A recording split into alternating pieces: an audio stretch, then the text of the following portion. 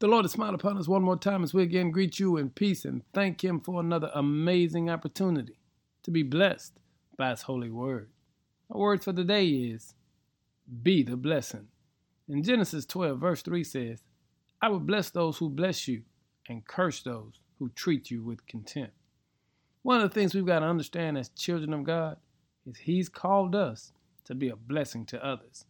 This is why God has put so much into us, has allowed us to be His representatives, because He wants the whole world to recognize what it looks like to be blessed, and those blessings flow through the children of God.